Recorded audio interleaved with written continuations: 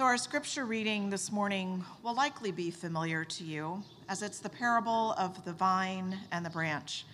But as you listen to this passage today, consider it in the context of a friendship with God, what God is doing for us and what God is asking of us in this mutual relationship. A reading from the Gospel of John, chapter 15, from the Message, a modern translation. I am the vine, you are the branches. When you're joined with me and I with you, the relation intimate and organic, the harvest is sure to be abundant. Separated, you can't produce a thing. Anyone who separates from me is dead wood, gathered up and thrown on the bonfire. But if you make yourselves at home with me and my words are at home with you, you can be sure that whatever you ask will be listened to and acted upon. This is how my Father shows who he is. When you produce grapes, when you mature as my disciples. I've loved you the way my Father has loved you. Make yourselves at home in my love. If you keep my commands, you'll remain intimately at home in my love. That's what I've done, kept my Father's commands and made myself at home in his love. I've told you these things for a purpose, that my joy might be your joy, and your joy wholly mature. This is my command. Love one another the way I loved you. This is the very best way to love. Put your life on the line for your friends. You are my friends when you do the things I command you. I'm no longer calling you servants, because servants don't understand what their master is thinking and planning. No, I've named you friends because I've let you in on everything I've heard from the Father. You didn't choose me. Remember, I chose you and put you in the world to bear fruit, fruit that won't spoil. As fruit bearers, whatever you ask the Father in relation to me, he gives you. But remember the root command: love one another. May God continue to bless our understanding of this sacred text. And will you pray with me? O gracious and loving God, may the meditations of all of our hearts and minds be pleasing to you this day and forevermore. Amen. So I'm wondering, as you heard this passage and considered in the context of friendship, do you think it's even possible to be friends with God? Or is God a more elusive being or concept to you that being friends with God doesn't really strike you as viable? Well, for me, this idea of being friends with God has developed over time. In my youth, God was out there somewhere, more of a heavenly being than a presence within and around me. But as I've spent more time with Scripture and in prayer and on retreat, God has come closer and closer. Well, actually, what I've realized is that God hasn't really come closer and closer. I've just paid more attention to God's close proximity. And with that proximity, I've embraced the idea that, yes, God and I have become pretty good friends. Well, listen again to some of the words of Scripture. Jesus describes our relationship with him as vine and branches. Intimately, we are woven together. He says when we're joined with Christ and Christ with us, the relationship is intimate and organic, and the harvest is abundant. He invites us to make ourselves at home in him, in fact, to make ourselves at home in his love, that his words become home in us, that we might be sure that whatever we ask, he will be listening. He reminds us that this is how he is in relationship with God, his Father. They make their home in one another, home in one another's love, and they learn from one another, and they listen to one another. That sounds like a sacred friendship that we're being invited into and asked to model. Or he goes on to say that by keeping his commandment to love one another, we will grow even more into his home of love. Love one another the way I have loved you. This is the very best way to love. Put your life on the line for your friends. This is the very best way to love. And by following the great commandment to love, his joy becomes our joy. When we love one another, we also share one another's joy. Well, of course, like any friendship, this friendship with God takes our time and attention. And in a couple of weeks, I'll be leading a discussion on the book, The Life Counsel, 10 Friends Every Woman Needs. Well, as an aside, I'm not really sure why the author limits this to women.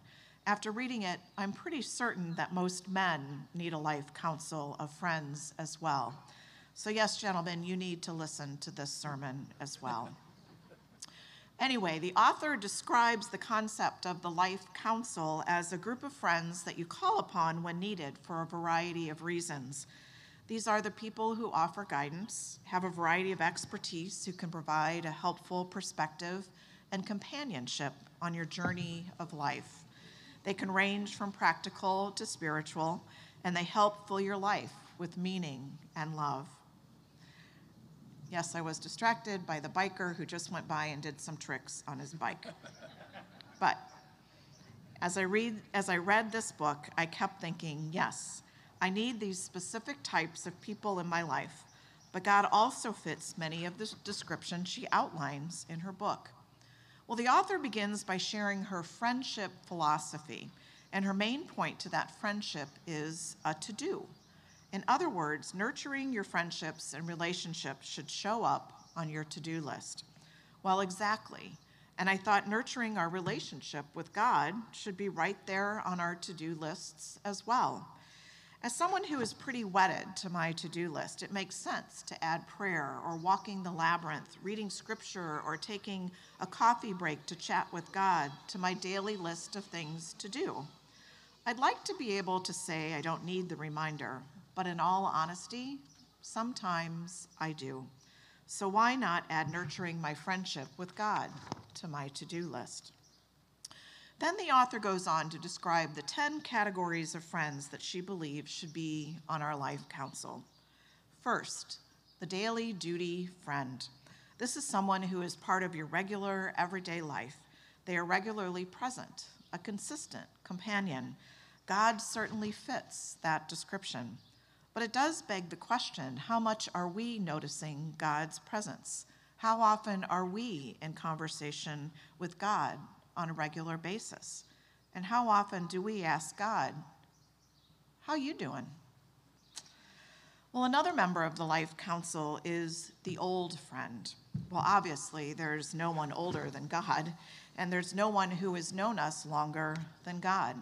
Well, the old friend is the one who has witnessed multiple iterations of ourselves, the one who has seen us change and grow and hopefully mature.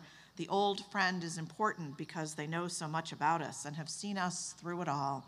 And the lovely thing about God being this old friend is that we know and we can trust that no matter what we've been through, we are loved.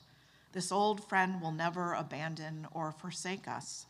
I know I need this kind of friend on my life council, and I'm grateful that God is my best old friend.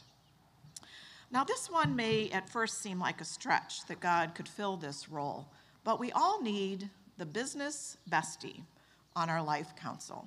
This friend is described as someone who works in the same business as you or is in a similar role as you, maybe even in a volunteer position. They understand the nuances of your particular kind of work. So, of course, given my vocation, if God isn't my business bestie, we're all in trouble. But I think this applies for all of us as well. God wants us to bring our work decisions, our discernments about our careers to God in prayer. Perhaps you've prayed for guidance around a difficult work relationship or brought an ethical workplace decision to God in prayer.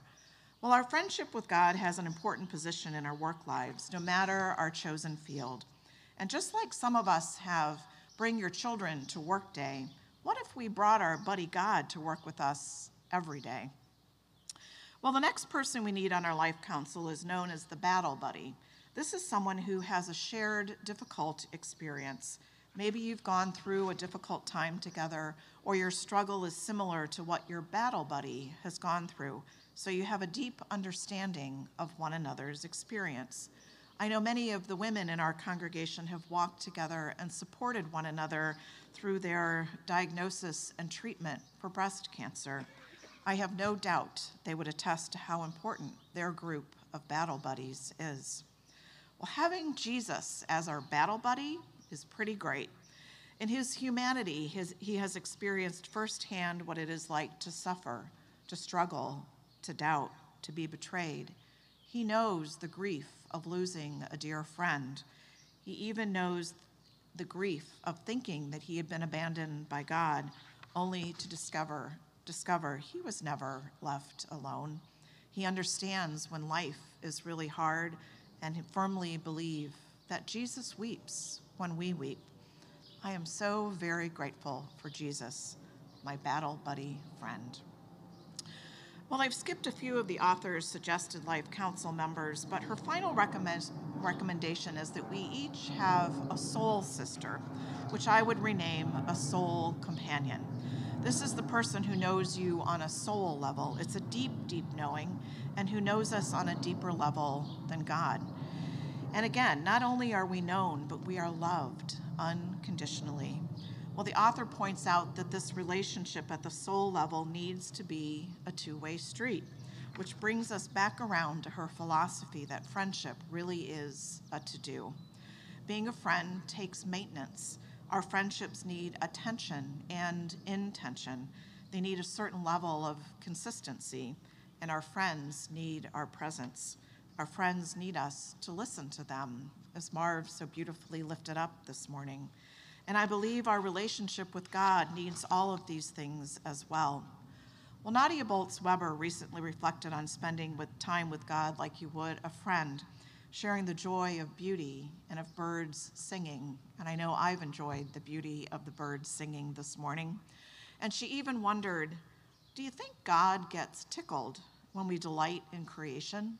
The babies, the water, the birds of the air, the lilies of the field. Thinking that God gets tickled just makes me smile and encourages me to not only notice the lilies of the fields and the birds, but to shout out a word of gratitude to my friend, God. God, thank you for this beautiful day. I think sometimes it's hard to imagine God as a friend because we get hung up on thinking we need to have some formal way of praying or addressing God or some super fancy way to pray. Well, and our formal prayers have their place, but on my best days, I begin the day by saying, "Good morning, God. How are you today?" And I imagine her responding, "I'm doing pretty well. How are you doing?" And our conversation begins. Well, in one of the recent daily UCC devotionals, the author wrote about asking a new friend about prayer, what prayer meant to her, and her friend responded, "To be honest, I don't really believe in prayer. It's not that I don't speak to God. I do. All the time, actually. Whatever's going on, we talk about everything. But I never say amen. When I'm done saying what I need to say for the moment, I tell God, I'll never stop talking to you because I'm committed to our relationship." Or as the psalmist said so beautifully, "I love the Lord because he has heard my voice and my supplications, because he inclined his ear to me. Therefore, I will call on him as long as I live." God invites us into this remarkable, entwined relationship where we can make our home in one another's love. I can't imagine a better friend. I pray I can return the favor by being a good friend to God as well. God, may we never stop talking, because I am committed to this friendship. May it be so.